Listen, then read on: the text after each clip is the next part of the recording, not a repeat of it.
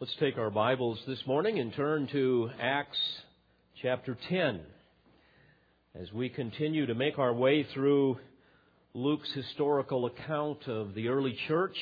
It's been a fascinating journey. I have enjoyed it thus far, and I know a number of you have commented as well. And we come to a very intriguing passage of Scripture this morning, the story of Cornelius, the centurion, and Peter, as we see God begin to destroy the dividing wall between the Gentiles and the Jews. Before we look at the text, may I say that I am always amazed when I hear people share their testimony of how they came to faith in Jesus Christ. That's always a fascinating thing to hear. And to hear those astounding stories of how God orchestrated so many events in their life to cause them to see their sin and their need for a Savior. To hear marvelous accounts of how God energized various individuals in people's lives to impact them for the sake of the gospel. Amazing testimonies of how the Holy Spirit came along and gave spiritual sight to their blind eyes and transformed that heart of stone into a heart of flesh and freed their will from the bondage of sin and Satan to suddenly serve the living Christ. And while every testimony is different, there is one common theme, and that is it's always God at work behind the scenes. In fact, as I think about it, some of those very works of God are occurring right now in the lives of many people that we're praying for. For example, our children, our grandchildren, praying that someday they will too be united to Christ in salvation. But this is not only true with respect to God's work in our initial salvation, but also we see, as we look at Scripture, that God is at work behind the scenes in our sanctification. He's always up to something in our lives. He's always doing something to conform us to the image of Christ. In fact, we know biblically from a number of passages that He's already got that worked out. For example, in Ephesians 2:10, we read that we are His workmanship created in Christ Jesus for good works, which God prepared beforehand that we should walk in them. And so God is at work even pertaining to our sanctification, at work behind the scenes. The Holy Spirit is always causing all things to work together for good to those that love God and are called according to His purpose. And of course, His purpose is for us to be ultimately conformed to the image of Christ. And so He's progressively transforming us into the image of Christ. And think for a moment just the journey of your own life. What God did to bring you to salvation. And also what He's doing now to cause you to grow in the grace and the knowledge of Christ. Think of all the people that He used to help you see the truth of the gospel. And many of people that you never knew. Those that prayed perhaps for other people who prayed for you, and so on. I think of grandparents and parents and friends and Sunday school teachers, youth workers. Those type of people had an enormous impact on my life. Pastors, Bible teachers, professors, and friends. And to think of all the ways God used trials in my life, and certainly in yours.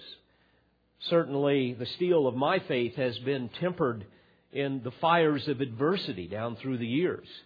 As I think about it, God has shaped me more on the anvil of pain than He has on the beach of pleasure.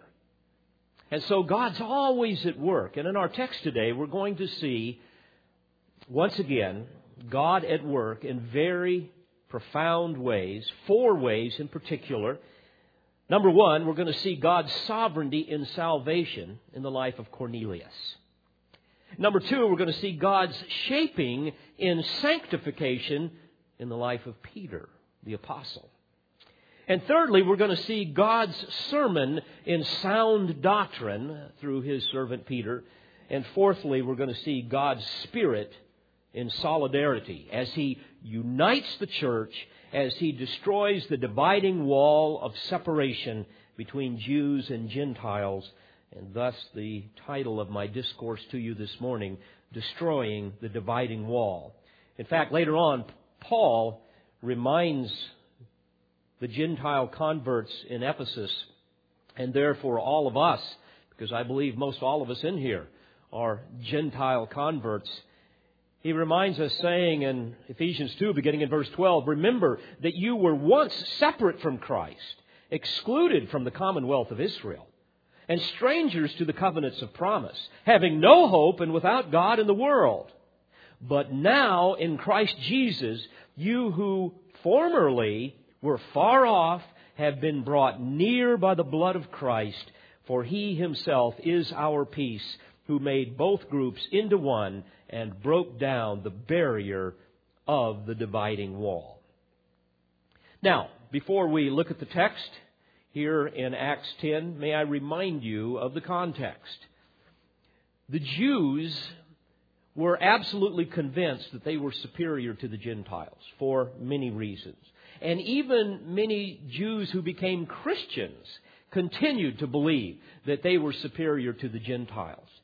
And they were given, in essence, the name Judaizers because they believed that if you were a Gentile and you became a Christian, that you also needed to become a Jew. And therefore, you would have to be circumcised for the men, you would have to keep the law, and so on. And of course, this was a terrible plague in the early church, to think that somehow Judaizers were the elite, and therefore insisting that Christianity be subordinate to Judaism. And of course, as we're going to see, all of this is going to be publicly renounced in Acts 15 in the Council of Jerusalem. But God now is systematically exposing Peter to this error, because he and many of the others still struggled with this. Okay? He's exposing him to their ungodly prejudice. And we've already witnessed that God has taken Peter and others out of Jerusalem, and they've seen Gentiles be saved there in Samaria as the Samaritans come to Christ, and the Holy Spirit falls upon them in chapter 8. And then God continues to work even in Gentiles as Peter roams around the Gentile region of the plain of Sharon there in chapter 9. And by the end of that chapter, you will recall that Peter is actually staying with a tanner by the name of Simon, a man that would be considered by the Jews to be unclean and defiled. So God's working in him. So let's pick up the story here and watch God at work. First of all, number one, seeing God's sovereignty in salvation. Acts chapter 10, beginning at verse 1. Now, there was a certain man at Caesarea named Cornelius, a centurion of what was called the Italian cohort. Now, may I remind you, friends, that it was a great honor for a man to be a centurion in the Roman legion. A Roman legion consisted in that day of 6,000 men, and a legion would be divided into 10 cohorts consisting of 600 men. And a centurion was nothing more than a man that commanded 100 men within a cohort. So there would have been 60 centurions in each Roman legion. And here now we have Cornelius, who is one of these centurions. And verse 2 tells us that he was a devout man, one who feared God with all his household, and gave many alms to the Jewish people and prayed to God continually. So here we see the Holy Spirit is working in his heart. He obviously is seeing his need to be reconciled to God in some way. Obviously, he is rejecting the Roman paganism and idolatry that is surrounding him and his culture. and he's seeing some measure of truth in Judaism. Even though he's not fully a proselyte of Judaism, he's sympathetic with their plight, and at the same time he's seeking truth. He's obviously seeing some truth in Judaism. And we see here that he prayed to God continually. And certainly God is hearing that prayer, for in fact he has initiated it in his life as he is preparing to bring him to salvation.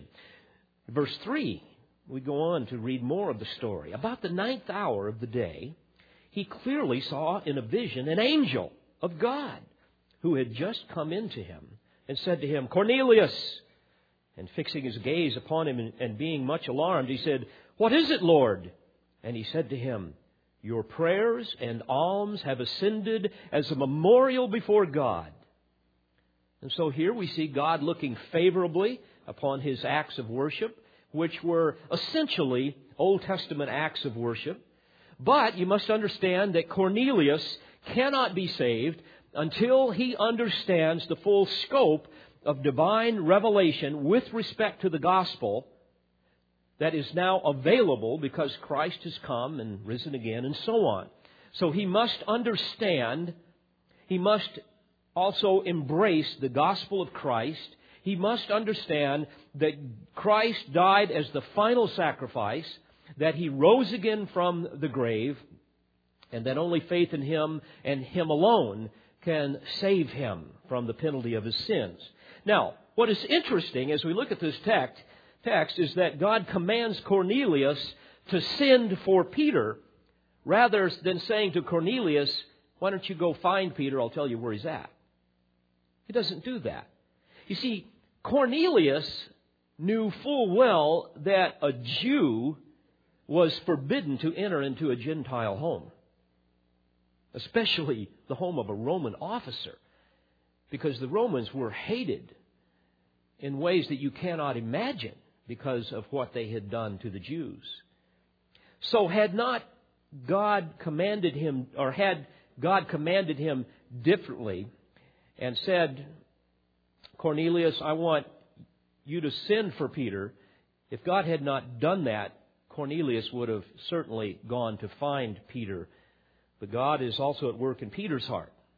As you're going to see here, God's going to rattle Peter's cage a bit here to get him to understand more of the truth about Gentiles being brought into the body of Christ. So notice what happens in verse 5. He says, "And now dispatch some men to Joppa and send for a man named Simon, who is also called Peter. He is staying with a certain tanner named Simon, whose house is by the sea."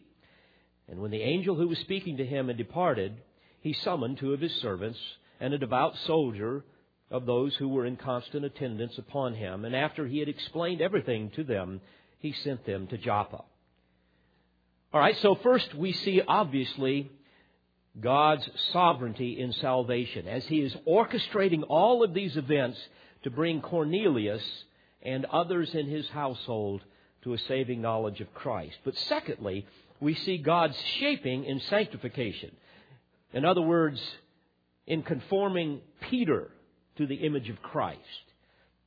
And Peter has no idea what God has been up to in Cornelius' life. Cornelius has no idea what God is up to in Peter's life.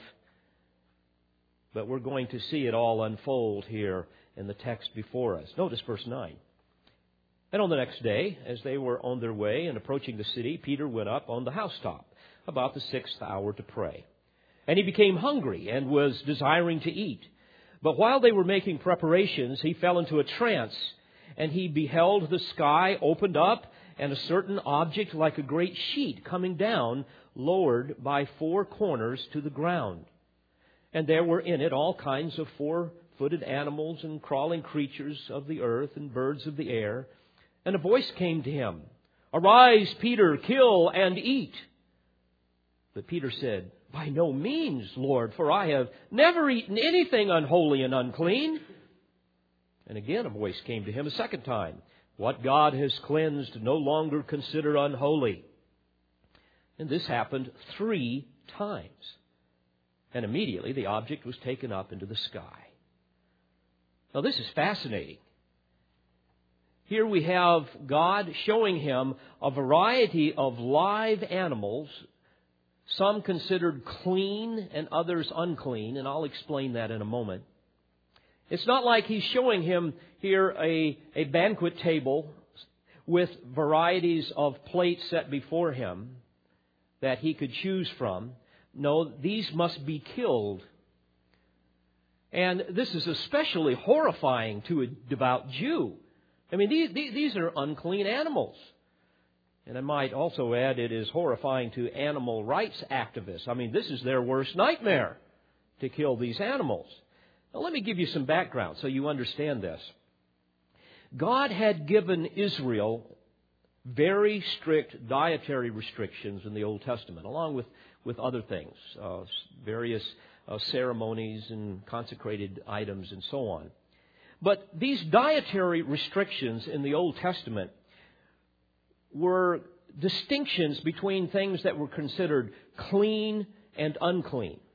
And they were given to the Jews as a symbolic illustration of the importance of discerning between things that would be holy and unholy in the culture.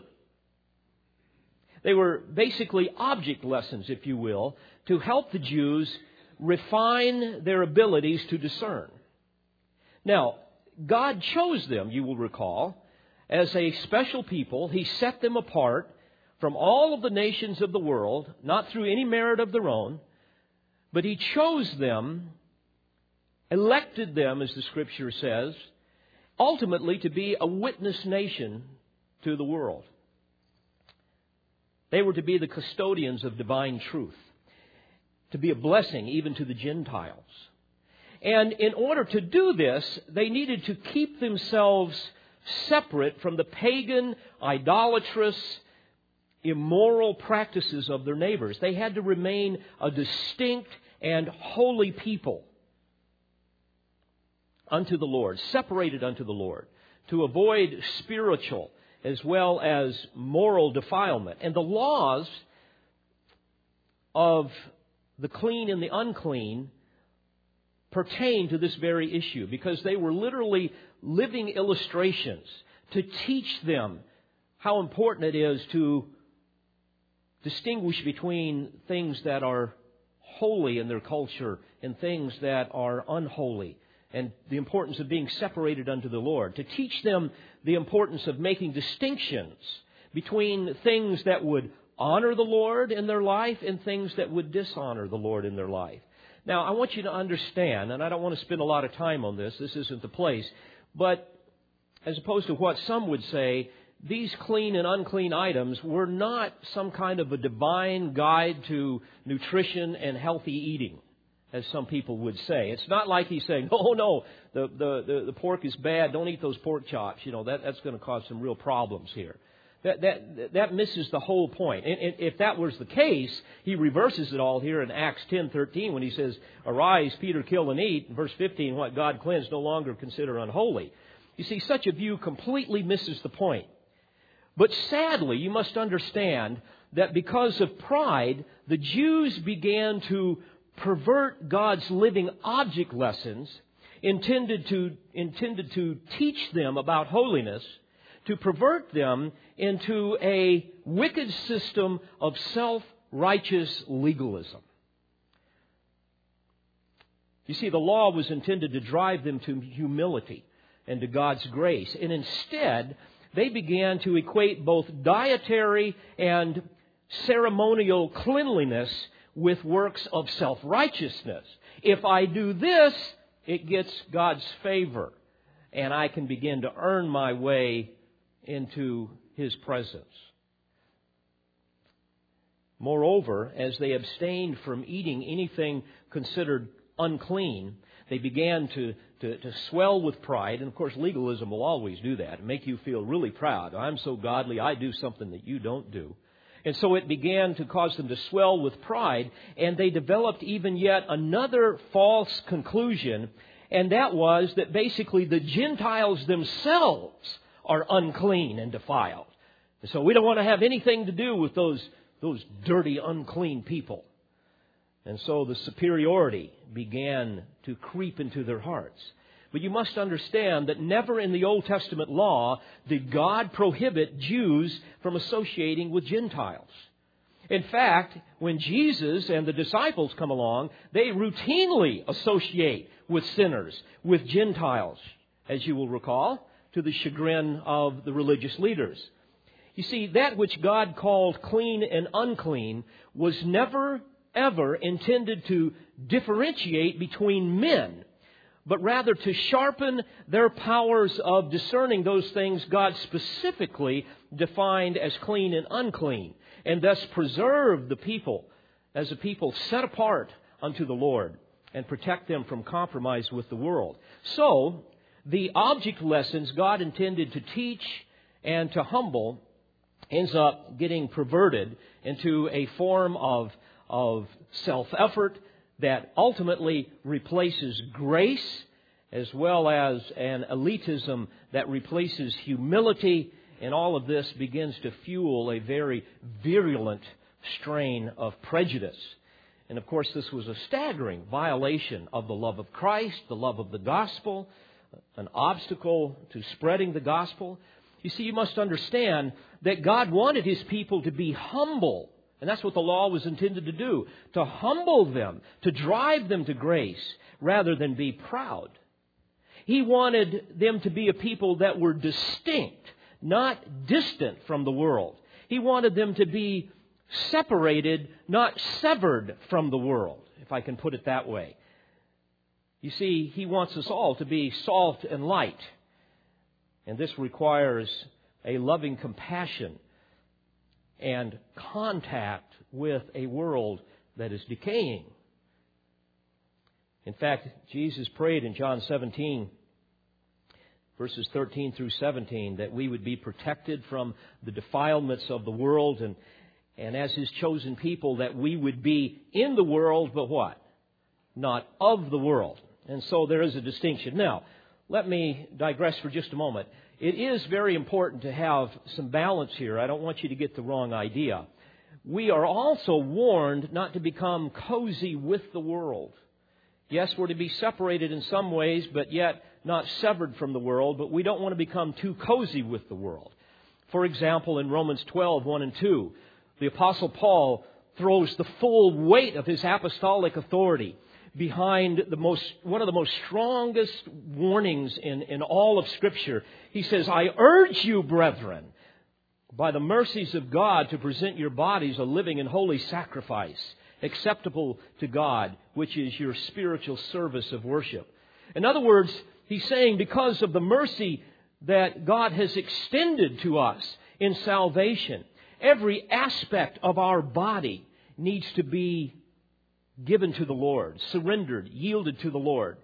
In other words, how we think, how we look, how we dress, how we act, our ambitions in life, all of those things should be yielded completely to the Lord, to be set apart from the world and set apart unto Him. And he goes on to say, and be not conformed to this world.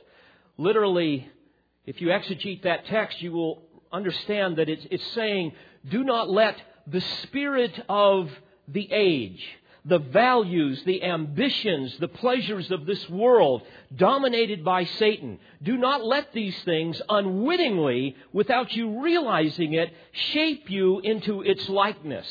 Because if you do without realizing it, you will begin to wear a masquerade on the outside that looks like the world, that conceals your true identity on the inside as a person who has been transformed, as a person who is clothed in the righteousness of Christ, as a person set apart unto God. If you do that, this masquerade will be deceptive even to yourself, not to mention other people. So guard yourself lest the world squeeze you into its mold before you realize it. And if you let it happen, little by little, you will begin to look like the world. You will begin to think like the world, act like the world. You'll fall more in love with the world. Instead of that, he says, but be transformed by the renewing of your mind. In other words, allow the Word of God to saturate your thinking to such a degree that it transforms your outside in terms of a metamorphosis so it matches who you are on the inside. And how often I watch Christians, especially young people, ignore this plea. So often I see people, especially young people, who will call themselves Christians, and you take one look at them and you can see that they desperately want to be identified with kind of the MTV sex drug culture.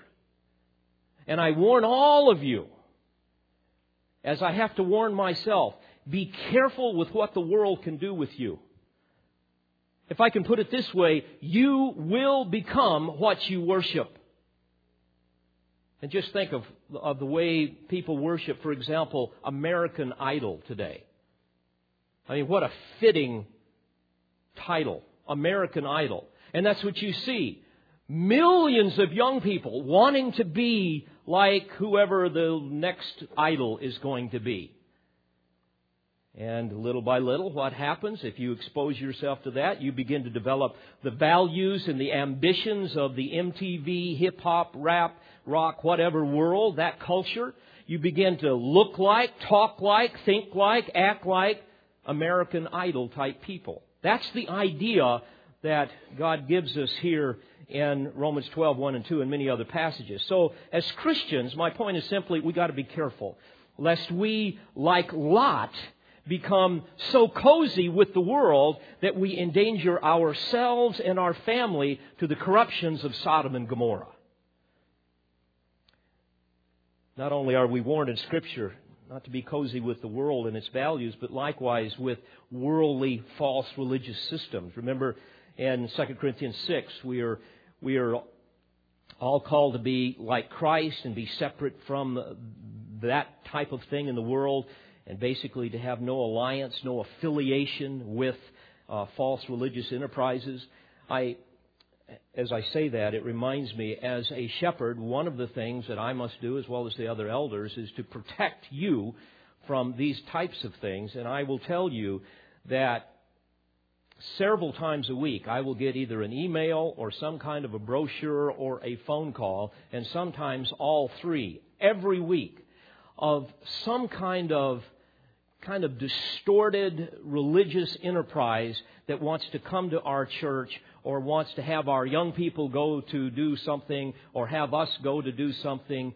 One of the latest ones was some kind of a DVD series and book and study guide that went with it. And these are supposed to be Christian people that have done some remarkable work about helping parents know how to raise teenagers and this type of thing. And the guy called and he gave me the spiel, and I was hesitant, but he said he gave me all of the accolades of praise and how so many churches all over are using it. And of course that always raises a red flag right there.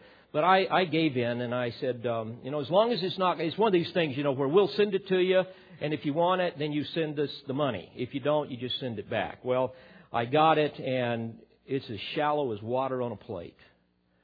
Distorts the Word of God, has things in it that is just not biblical. And so I have to protect you. I have to go through that, and I've got to send it all back.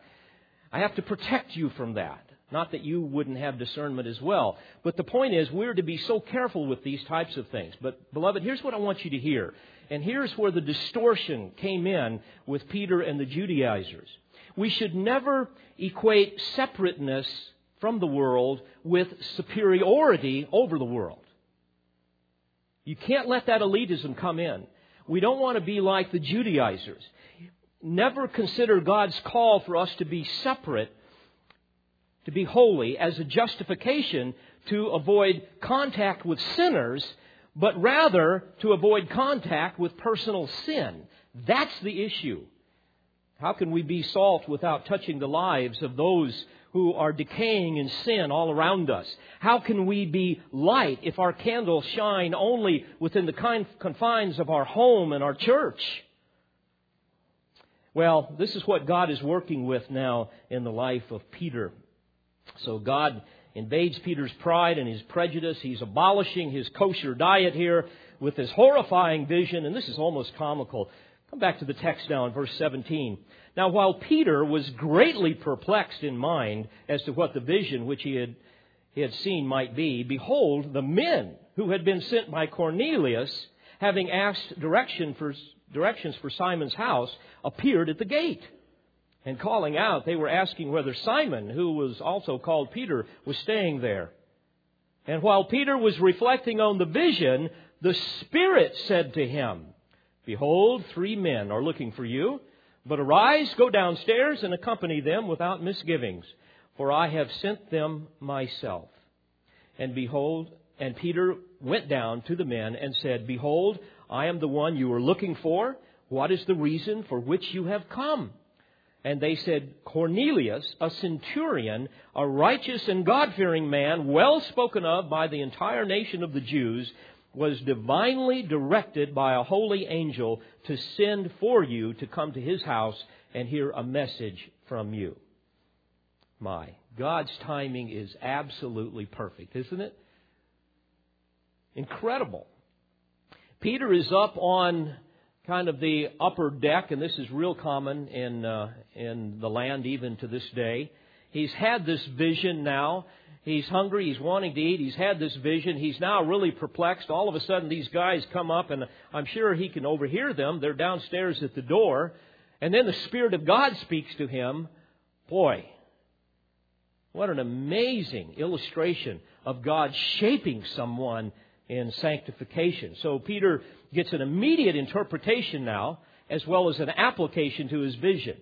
And so, in essence, what God is saying is, make no mistake about it, Peter. I want you to jettison your foolish commitment to self-effort. The law is fulfilled in Christ. The days of defilement are over. In fact, Jesus has said in John 15:3, you are already clean because of the word I have spoken to you. So, Peter, I want you to abandon your arrogant prejudice. I want you to embrace these uncircumcised Gentiles with the love of Christ. So look what he does in verse 23. And so he invited them in and gave them lodging. Now, folks, this is incredible. The term in the original language, the term for lodging, means to host a guest. I mean, this is unheard of for a Jew to do such a thing. And on the next day, the text says, he arose and went away with them. So they spend the night together there. The next day, he arose, went away with them, and some of the brethren from Joppa accompanied him. And don't you know this is how it would work? Some of his other brothers and perhaps sisters in Christ, other Judaizers, are saying, what has happened? Do you realize he left those Gentiles in the house? Peter is, first of all, staying with the tanner. I mean, that's bad enough. But he let these dudes into the house. And now he's going to go to a Roman centurion. We got to follow. I mean, this is incredible. We got to follow along and see what he is up to. We got to see this. And again, I think, isn't it great not only to watch God's sovereign work in salvation in the life of Cornelius, but again, his shaping work in sanctification in Peter. Now notice verse 24. And on the following day, he entered Caesarea. Now, Cornelius was waiting for them and had called together his relatives and close friends. And when it came about that Peter entered, oh, friends, stop right there. Can you believe this? Peter enters into a Gentile house, unheard of. But he enters, and Cornelius met him and fell at his feet and worshipped him. But Peter raised him up, saying, stand up, I too am just a man. And as he talked with them, he entered and found many people assembled. Wow, what a marvelous demonstration of God's love. To bring all these unregenerate people together to hear the gospel. You know, as I read this, I remember thinking, can you imagine such a scene today? I mean, it's hard to find one person who has the slightest interest in the gospel today. And also, as you think about it, what an unwittingly fitting rebuke Peter gave Cornelius for falling at his feet there in unwarranted veneration. He says, stand up, I too am just a man. And you have to laugh. It's as if God is saying to him right after he said that, did you hear what you just said, Peter? Indeed, you are just a man. You're a man no better, no worse than Cornelius. You are equals. So wherein is the justification for your prejudice? So Peter and some of his curious Jewish Christian friends arrive. Peter enters the house. And notice what happens here in verse 28. And he said to them, you yourselves know how unlawful it is for a man who is a Jew to associate with a foreigner or to visit him. And yet God has shown me that I should not call any man unholy or unclean. That is why I came without even raising any objection when I was sent for. And so I asked for what reason you have sent for me. And now Cornelius is going to tell his story. Verse 30. Cornelius said, 4 days ago to this hour, I was praying in my house during the 9th hour, and behold, a man stood before me in shining garments. And he said, Cornelius, your prayer has been heard, and your alms have been remembered before God. Send therefore to Joppa and invite Simon, who is also called Peter, to come to you. He is staying at the house of Simon the tanner by the sea. And so I sent to you immediately, and you have been kind enough to come. Now then, we are all here present before God to hear all that you have been commanded by the Lord. My, that's an evangelist's dream right there, isn't it? We're here to hear the truth.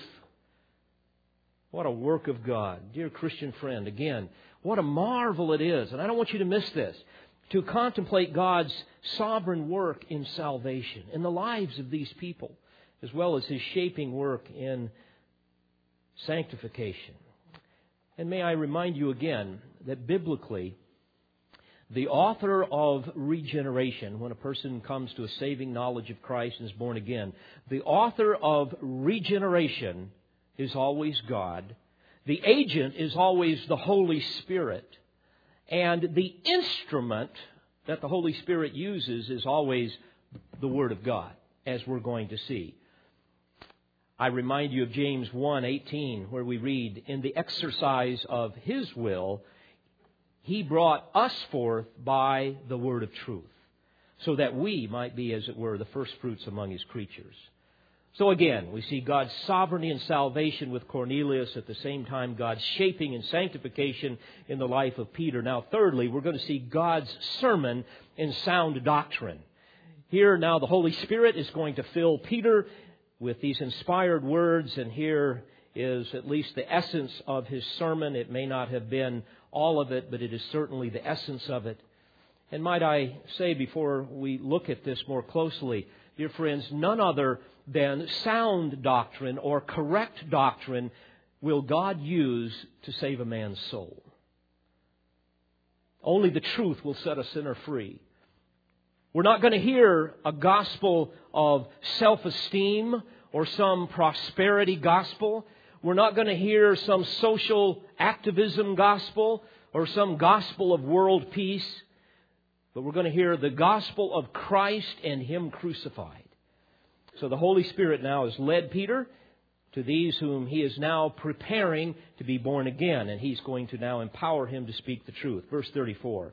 And opening his mouth, Peter said, I most certainly understand now that God is not one to show partiality. But in every nation, the man who fears Him and does what is right is welcome to Him.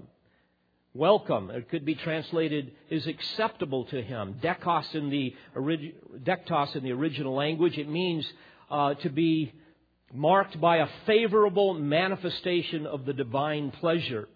In this context, the term acceptable or welcome literally is saying that every man who mourns over his sin, every man who longs to be reconciled to a holy God, and who is hungering and thirsting for righteousness, is a suitable candidate for salvation.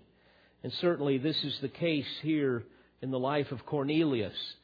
And I have to share with you, as I'm sure you could share with me, that when I was a young boy, when I came to Christ, right before I came to Christ, there was a season in my life that I can still remember vividly, that I mourned over my sin. I had a terror of Satan and a terror of hell, and I knew that I wasn't right with God.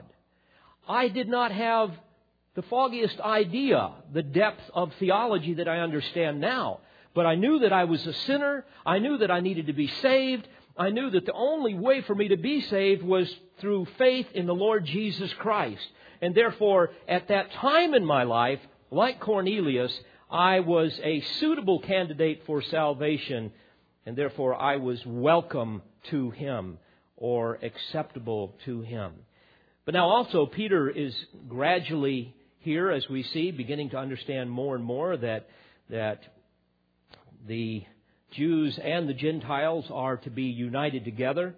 In fact, later on, Paul is going to tell us in Ephesians 2:14, as I read earlier, that he made both groups into one, that he broke down the barrier of the dividing wall. Also in Galatians 3:28, there is neither Jew nor Greek, there is neither slave nor free man, there is neither male nor female, for you are all one in Christ Jesus.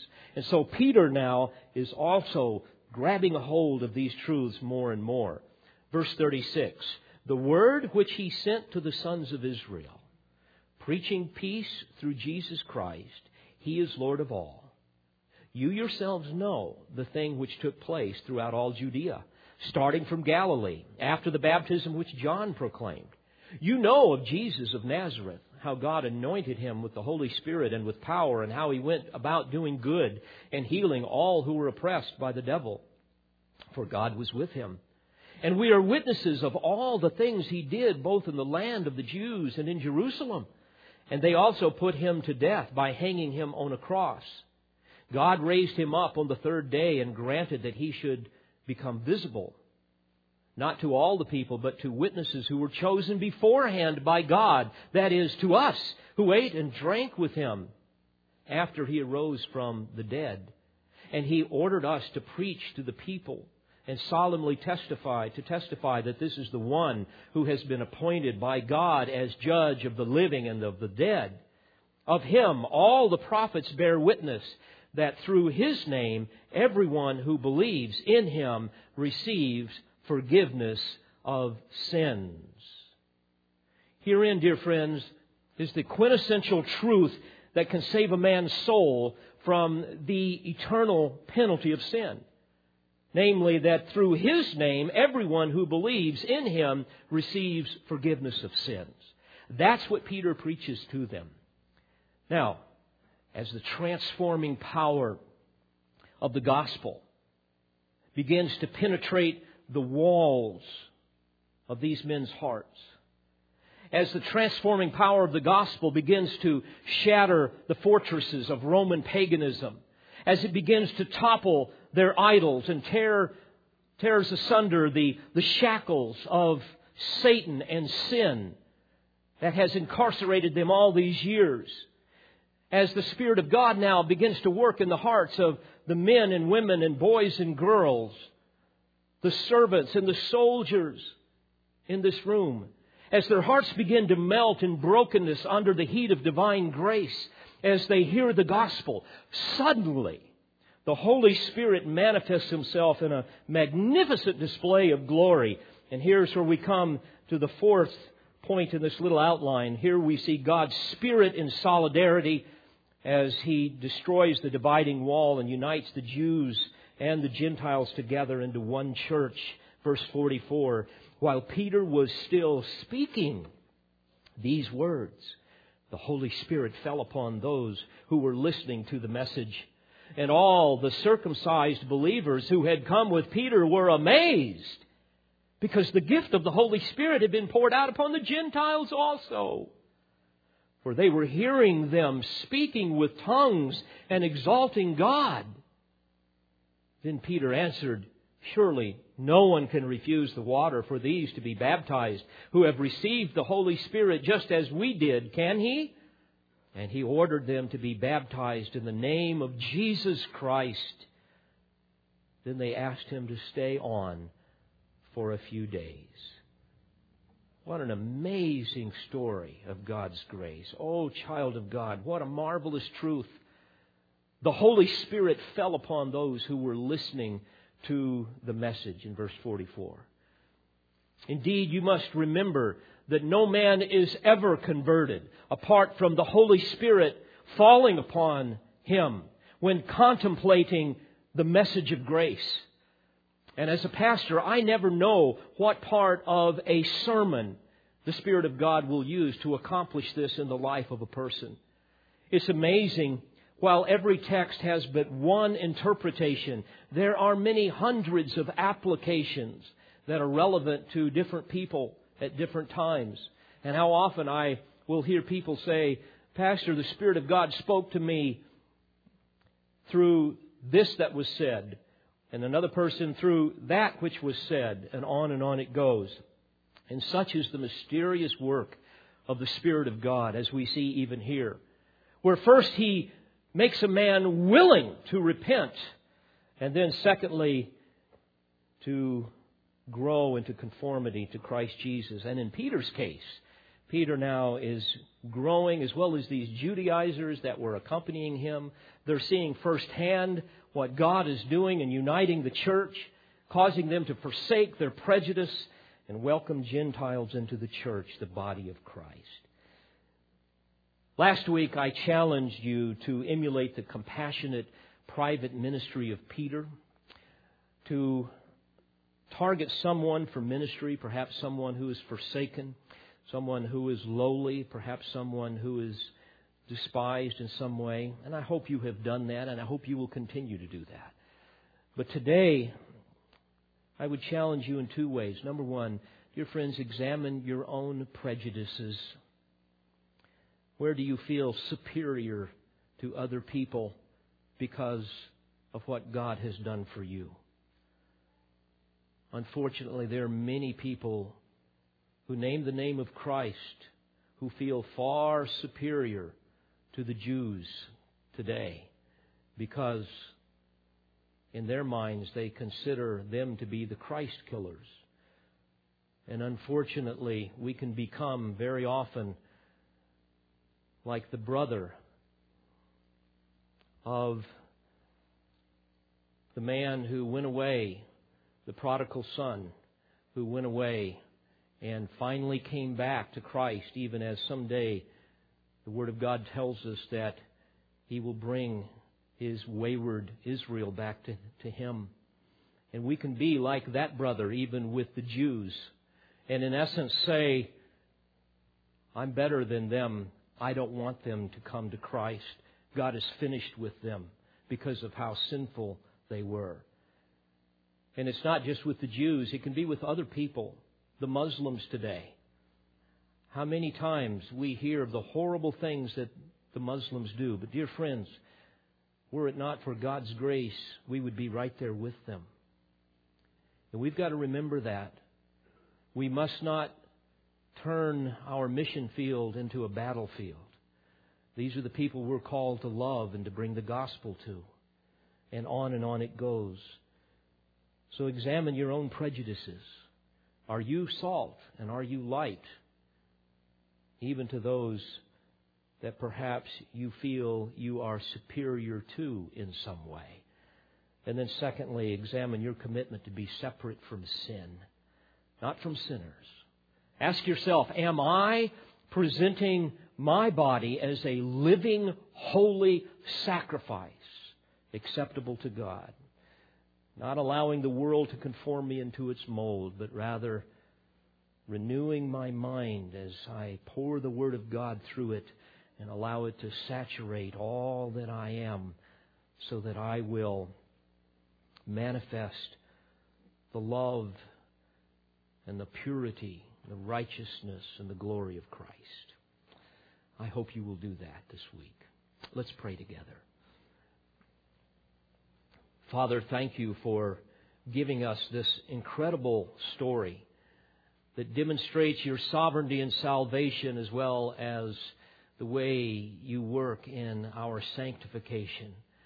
And Lord, thank you that you have brought even we as Gentiles into the church. Though we were once separate, because of Christ, we have been brought near, and we praise you for that. And Lord, I pray that the eternal truths that we've discussed and heard this morning will find a place in our heart and bear much fruit. For we ask this in Jesus' name and for His sake. Amen. We pray you've been edified by this presentation. You've been listening to Pastor, Bible teacher, and author David Harrell. For more information or to order additional tapes or CDs of Pastor Harrell's messages, please visit olivetreeresources.org.